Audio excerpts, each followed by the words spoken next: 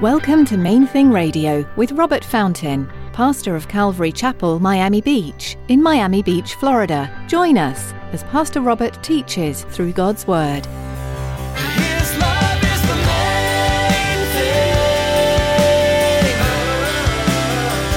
His love is the main thing.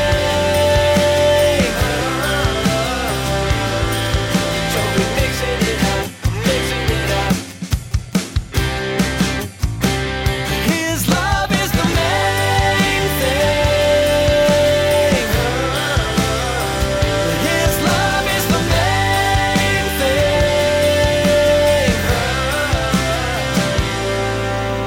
There shall not be found among you anybody who does that, or one who practices witchcraft, or a soothsayer, or one who interprets omens, or a sorcerer, one who conjures spells, or a medium, or a spiritist, or one who calls up the dead.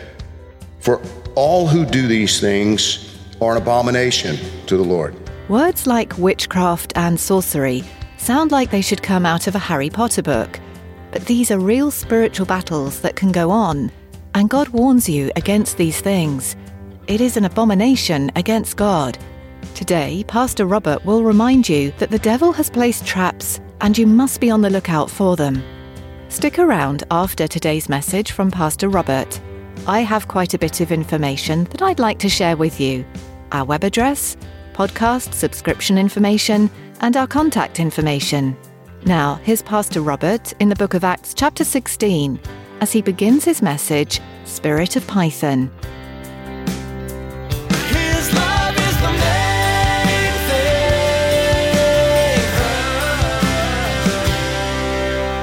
thing. Today we're continuing our study of the book of Acts in chapter 16.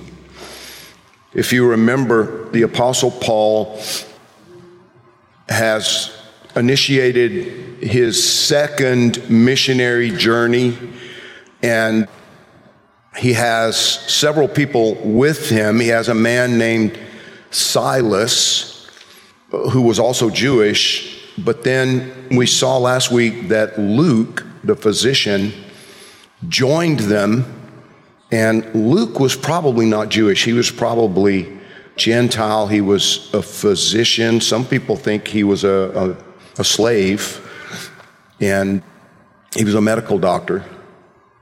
But there was also young Timothy. Timothy was probably a teenager, and so they have now made their way for the first time ever over to the European continent.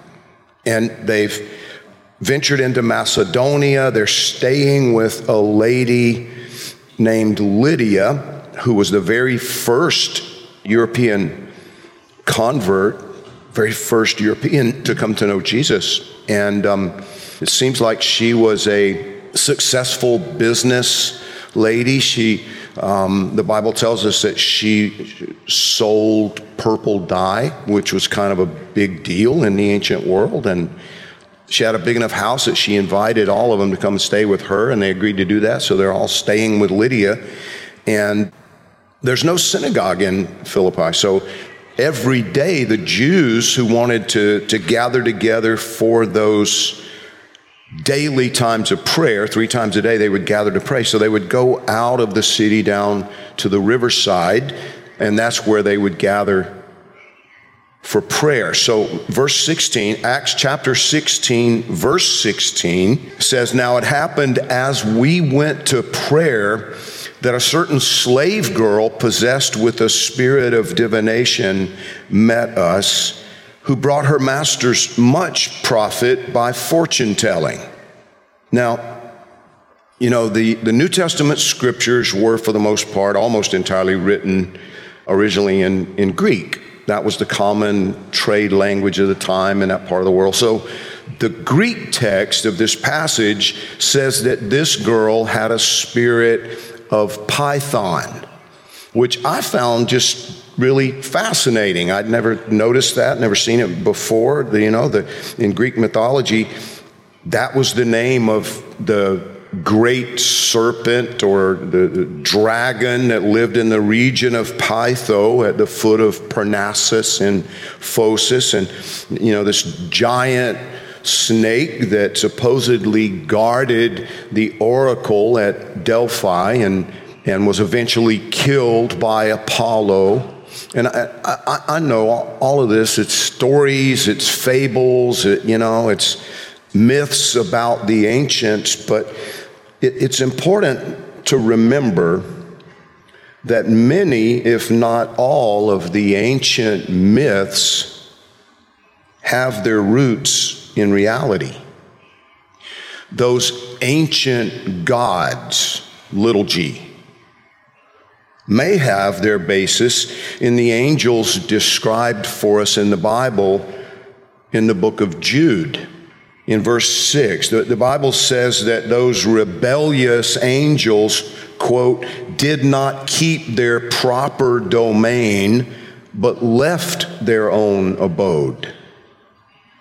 And consequently, that God chained them up, put them in prison. Literally it says God has reserved them in everlasting chains under darkness for the judgment of the great day.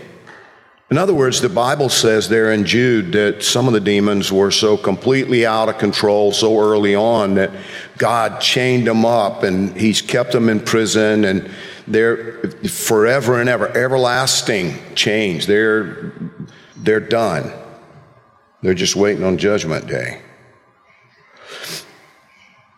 But I find it interesting as we look at this passage, and think about what the Bible is saying about this slave girl. She had this spirit of Python, and her master's made a ton of money. And how intriguing that the Everglades here in South Florida are literally overrun with pythons.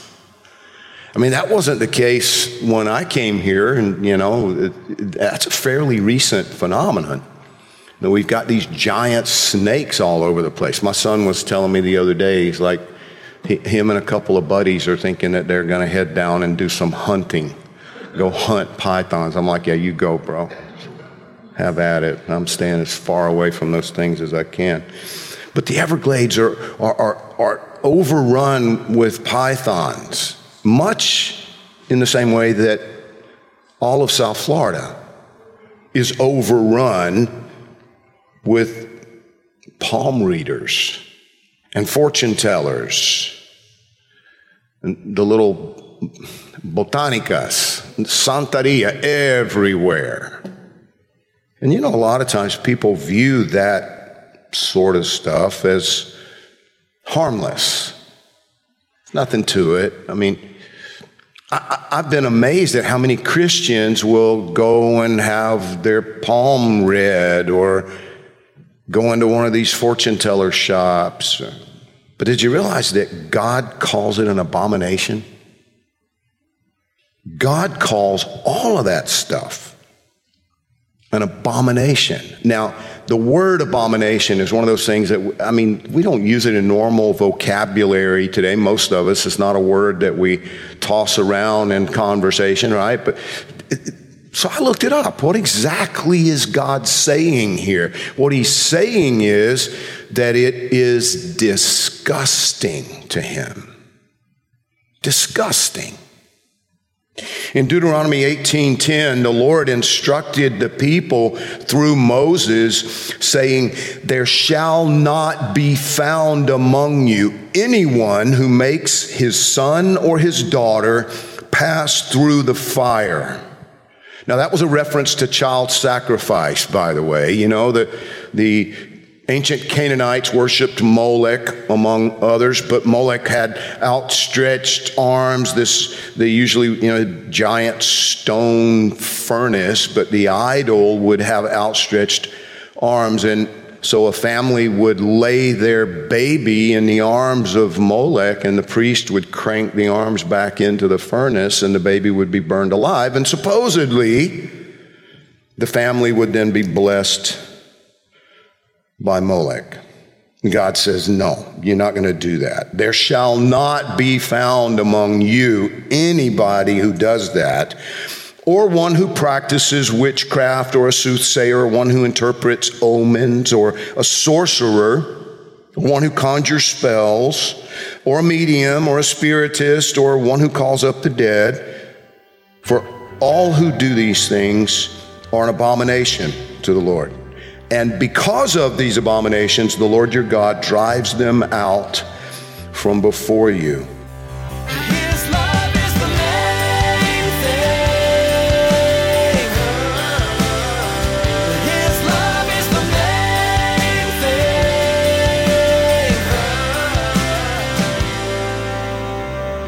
thing. The Book of Acts is a fascinating look at the church and the first believers and followers of Jesus. It's not the church as you may know it today, the building you're used to attending, or the worship service format you're familiar with. But this early body of believers paints a beautiful picture of deep fellowship, connected community, and sustaining faith, values that are still held by Christians today. As you continue to study this book with Pastor Robert, you'll see how hardship tested these men and women and how they trusted the Lord. You'll also discover how God used them and their testimonies to spread the good news to the world. If you'd like to hear today's teaching again, or would like to explore more of Pastor Robert's messages from Main Thing Radio, visit mainthingradio.com today. Or download our mobile app to listen anytime, anywhere. You can also subscribe to our YouTube channel. Just follow the link you'll find at the website. Again, that's mainthingradio.com. We'd love to hear from you too if you have any questions, or if you'd like prayer. Give us a call at 305-531-2730. That's 305-531-2730. We're so glad you joined us today. Our time with you has come to an end, but be sure to tune in next time to keep learning from the Book of Acts, right here on Main Thing Radio.